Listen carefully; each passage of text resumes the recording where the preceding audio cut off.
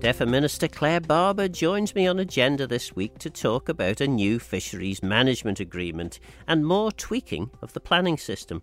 We'll talk about fish later, but first a consultation is open on the Government Consultation Hub, which is looking at increasing planning fees as well as making a few improvements to the system. Why has this consultation been brought forward? There's been a few things that have come in over the last probably 6 months to a year, certainly since the Built Environment Reform Programme's been going, where there's obvious things that just need tidying up, and a few other areas where we felt that there may be some scope for a change. So we thought now is the time to pull those bits together, put a consultation out, and then we'll review the responses and make a call as to how we proceed. Part of the change is possibly a headline grabber, streamlining how DEFA applications are dealt with so there is more resource to focus on delivering planning services to the public. So effectively what's being proposed here is that the Planning Committee can consider DEFA planning applications, and yet the Planning Committee sits under DEFA. Is there a conflict there? So certainly, you say it sits under DEFA, and I suppose in terms of a technicality, that could be the description. But, certainly I haven't had any engagement with the Planning Committee in terms of since I've been in post. I don't meet them regularly. I don't see the papers that go to them because obviously I would be engaged in the appeals element. We've separated the Planning Committee chair from DEFA. So historically, it wasn't set down in any rules anywhere, but historically the chair of planning also sat as the planning and building control political member in DEFA. So that was a very early decision I took, that I felt actually having a separate chair of planning made a lot of sense. So obviously at the minute we've got Rob Callister in that role, and he's not sitting in DEFA. He hasn't sat in DEFA since I've been there, and actually I think that provides a more healthy relationship. So that allows him to be the political conduit for the Planning Committee. If there are any concerns around process or so on, then he can contact directly into planning, or he can come via myself, but we don't meet regularly to discuss planning because I think it's absolutely right that the committee are able to make those decisions absolutely unfettered by any external body. Having been a planning minister myself, planning ministers did regularly meet with the planning committee to primarily not to discuss planning applications, but to discuss the generality, if you like, the detail as to what was working and what was not working and how particular problems were arising. So how does that get fed through at a political level? So interestingly, I have had one email very recently actually from Rob, which I've spoken to him about, which was around the time frame. So again, a process thing, the time frame from when they receive documents relating to the applications versus when they have to hear them. So asking whether we can increase the time, especially for complex applications, because those sometimes are coming in quite late in the week with the meeting then on Monday, which is then meaning that the committee only really have a choice to roll that forward another 2 weeks, which causes a delay. So that's something that we're really keen to work on, but certainly from a political perspective, it's absolutely not appropriate for me to be meeting with the committee. I don't feel that's the right route in, and I feel the only things really from the committee's perspective that they should be referring into DEFA should be relating to process, and if there's anything where they feel that there's a problem with policy, obviously that would go to Cabinet Office. And actually I think having that separation, as I say, between the planning chair and the political member in planning, I think has worked well, but it's obviously important we pick up the process, because if things aren't working because they haven't got papers early enough, then of course I want to do something to resolve that. So the other changes include things like review the ability to trigger or participate in an appeal. So this is looking at interested person status amongst other things. What's the thinking behind this?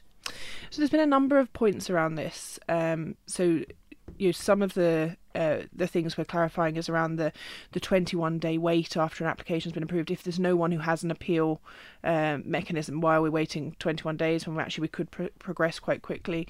There's a question around who should have the rights to have an appeal, and there's a number of different options that we've looked at in that regard. We're not hugely uncomfortable with where we're at, but I think it's absolutely right we sense check that and talk to the public and see what comes back. I know that the planning team feel that it's sort of once every political administration we should have a thorough look through planning and if there's anything we want to change. And this gave us a vehicle, gave us the opportunity to do that. I think it would also just be worth actually just going back actually on the DEFA applications. One of the interesting things is I think when people think of DEFA applications, we think of DEFA wanting to build something on our land, and yet what we've had recently as an example is actually someone wanting to build a toilet facility who's a tenant on DEFA land, who's then got to go through quite an onerous process in terms of us bringing the appeals inspector in, going straight through, and also not having any appeals function, because that would then have to go straight to a dolence claim.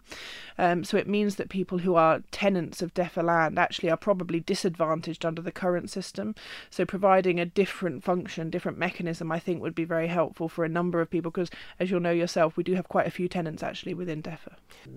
The converse of that is if, for example, the department decided it wanted to build a new headquarters, perhaps that's getting a bit too close, bearing in mind that all the legislations surrounding the planning committee and the appointments and everything are very much under your control as minister.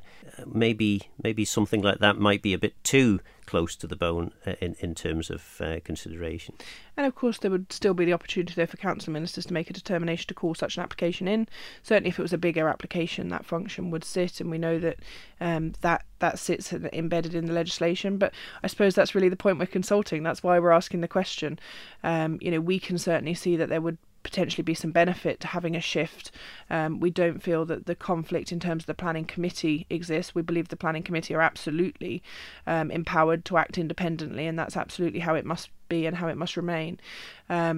But also it would, we believe, free up some time in terms of the preparation of documents, in terms of instructing an appeals inspector to take that on as an application.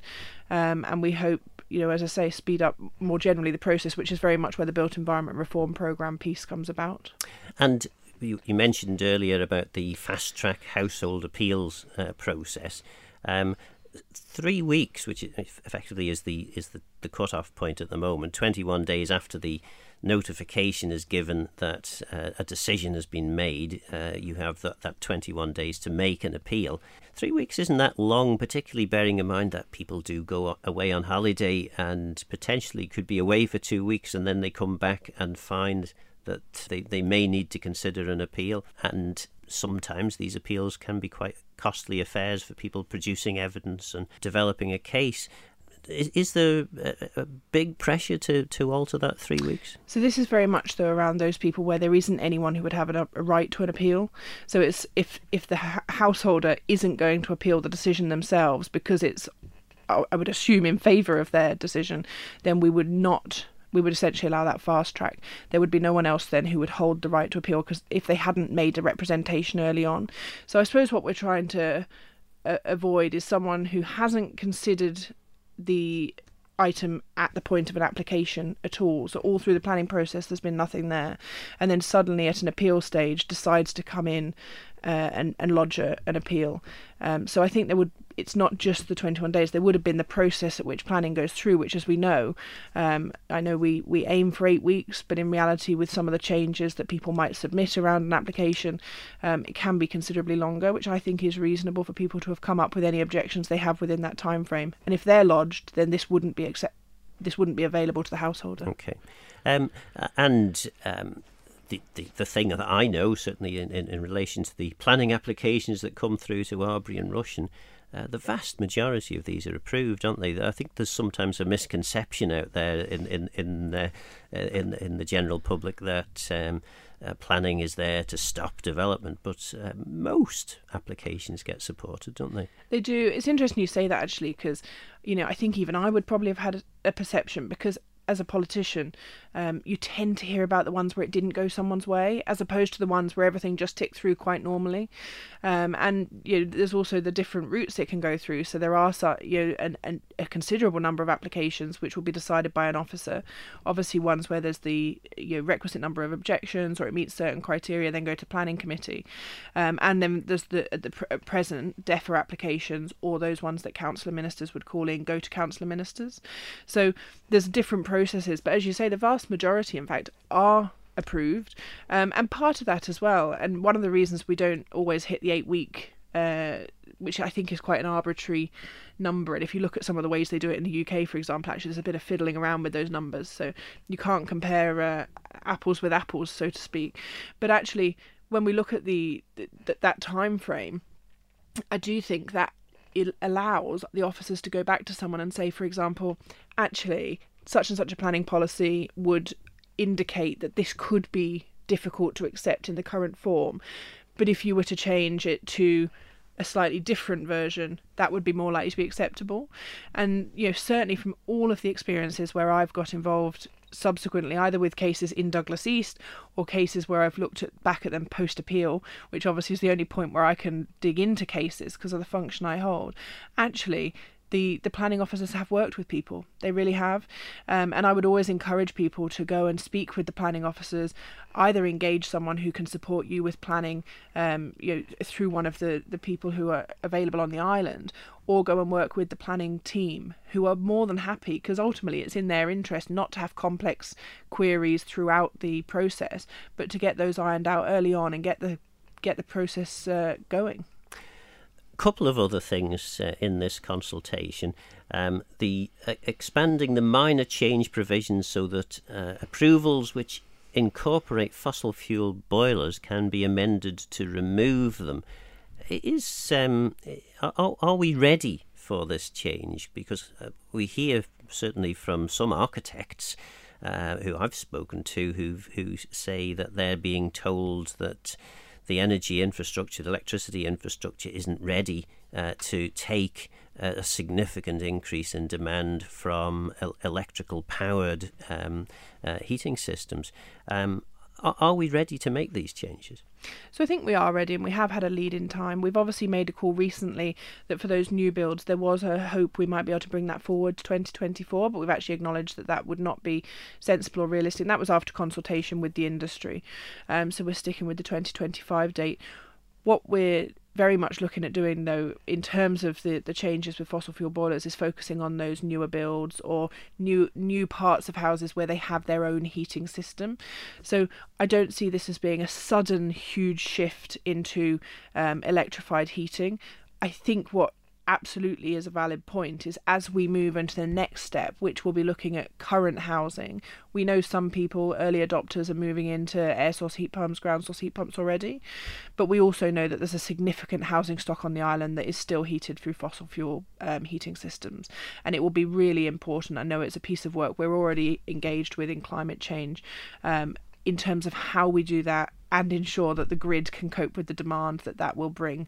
And we know that's the case with electric vehicles as well. So it's absolutely, I believe, the right course of travel. We're in the right direction of travel. But we do have to be aware as we start to do the bigger piece. I'm not concerned in terms of the impact this specific piece would have. And finally, planning is an essential element of development. Your government is keen for there to be lots of development. How does increasing planning fees help? I mean, it obviously helps your department. Yeah, but also, we have to acknowledge that planning is predominantly a person-based thing, and we have costs of employment of those people to bear. We've also looked to put additional personnel in the planning department for the very reason we talked about earlier, in terms of trying to process those applications quicker, more efficiently, trying to respond to queries. We would have a few more if we could recruit, because we know it's also a challenging area because it's a very specialist skill. And as much as I hear people's frustration with planning, I can assure you we have an exceptional planning team with a wealth of knowledge, really working full tilt trying to get planning applications done. It's absolutely not the case that they're deliberately disrupting and causing any mischief. They want to get these done, but ultimately there are questions and answers that need to be found. But the fees is essentially to look to try and recover the cost against planning, to make sure that we are achieving what we need to achieve, and making sure we're keeping that in step with where inflation sits. I mean, it could be argued that rather than handing over large grants to develop luxury flats, maybe that money could be better spent in the department, keep your fees down to reasonable levels, and encourage more people to put in planning applications and get more development moving. That's a possibility, but presumably not one that you think the Treasury Minister would support. No, I think realistically at the minute we're not in a position where we can drop fees. And I think, when you look at the planning fees and the building control fees as a percentage actually of the overall cost of an average project, I get my words right. Actually, I think that our fees are very fair, very reasonable in terms of that wider cost. We know building construction costs are significant, but it's also really important we get that right, certainly around planning and very much around building control. I think it's absolutely a service that's imperative for us more broadly, and one that we should be comfortable saying there is a cost that comes with that because we need to get it right. So I recognise people would like a dip in fees. I think one of the interesting things actually is some of the organisations that don't pay fees. So obviously local authority is one area. We know that government doesn't pay fees. That's how it's structured at the minute. One of my concerns is more broadly how you then make sure a project is able to fully recover its cost if as DEFA we're picking up the slack there. And that's something I've already spoken to Treasury more broadly about, just us understanding how we make sure that we're properly assigning cost. For a few people in the Isle of Man, a renegotiated or newly formed Fisheries Management Agreement is exciting news. So you're speaking to one of the people who thinks this is exciting news. Tell us about this. Yes, it absolutely is exciting news, and it's great to talk to someone who's as equally enthusiastic. But I'd say, we've been working with the Manx Fish Producers Organisation, we've been working with the External Relations team on this, the fisheries officers in DEFA have been working full pelt and with their counterparts in the other jurisdictions. So on the plus side, we're not in isolation. There's a good chunk of people who recognise just how important this is. But we were operating under the Fisheries Management Agreement 2012, which obviously you're very familiar with. And there came an opportunity, because that was predicated on the positioning around the European Union and the accession that we had to that. Actually, the vast majority of it just didn't make sense at the point that Brexit happened. So there became an opportunity to start negotiations with the UK, and we were really pleased to say that following through those negotiations, putting a position together we were happy with, putting that piece of work through the Manx Fish Producers Organisation, making sure we're working with external relations, we have been able to sign a new Fisheries Management Agreement just a few weeks ago that's been signed by all of the nations that are affected by it. One of the drawbacks of the initial Fisheries Management Agreement, which was agreed back in the 1990s, I think, when we first got further or an extension from the 3-mile limit out to 12 miles, the concern of that initial Fisheries Management Agreement was effectively other, UK countries were able to veto our policies. The 2012 agreement managed to reduce that. I mean, it was still allowed input from the other jurisdictions, but it was very much a case of if you put forward a reasonable case that was well argued and had support from the industry, another government couldn't step in or stop any proposals from taking place. So is that still the case in the new Fisheries Management Agreement? So the positioning with the new Fisheries Management Agreement is that we have autonomy over our domestic management measures, which I think is really important. And there are still areas which we've agreed obviously we would work with. We're not going to go completely lone ranger on this. We want to work with the other fisheries that we have, as I say, regular engagement with from our fisheries officers. But it's really important we recognise the autonomy of our government and our fisheries team to make the right decisions for our waters. And that's been a big piece. And obviously post-Brexit, the UK had far more control over their coastal areas, and that was what allowed us then to formalise an agreement with them on this. So the advantages then from the new Fisheries Management Agreement, what would you say that are the big changes or the significant improvements? So the key areas really is around us being able to make decisions specifically in our waters. Some of that will be about some of the access to quota, which we've been able to get as well, which is really positive. Some of that will be around us really looking at what areas we want to protect through our management reserves as well. Those management areas and what controls we might put into what fishing can occur here, I think is really important, because we recognise that there's a huge element of interplay between fisheries and the environment, and that sits really well within the DEFA portfolio. And what we're seeing is through the long-term management plans, actually, for King Scallops, moving into the Queen Scallops area on that, working with DEFA, working alongside the fish producers, actually we're getting to a position where we're able to protect the environment while also preserving stocks for the future. So it really is a win on both fronts. And if there are any Scottish, Irish or English, or even a few Welsh fishermen listening to this programme, should they be concerned about this new agreement? So we know that there are still vessels that fish in our waters, but it's right that we're able to set the rules around how that should happen, and that would be the same. We would expect our own vessels to meet those same standards, and those ultimately will be to preserve the future of our fisheries. And in doing so, we recognise there are huge benefits to the environment too. And we heard in Tynwald, Paul Crane put forward this petition in relation to gaining benefit out to the median line as opposed to just the 12-mile limit. Does government have any appetite to, presumably you will have an appetite to take some money if the United Kingdom government was willing to give it? And I think that is exactly where the challenge lies. So this has been looked at before, whether it be the continental shelf, whether it be the median line. The reality is that the government hasn't had an appetite to just hand that over, and they have no obligation to either.